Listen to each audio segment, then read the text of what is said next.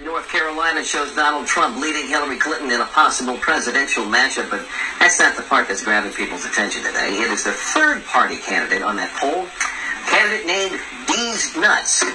Oh, no. Really?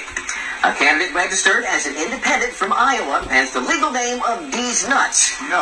Public policy polling showed him pulling 9% of the vote in North Carolina.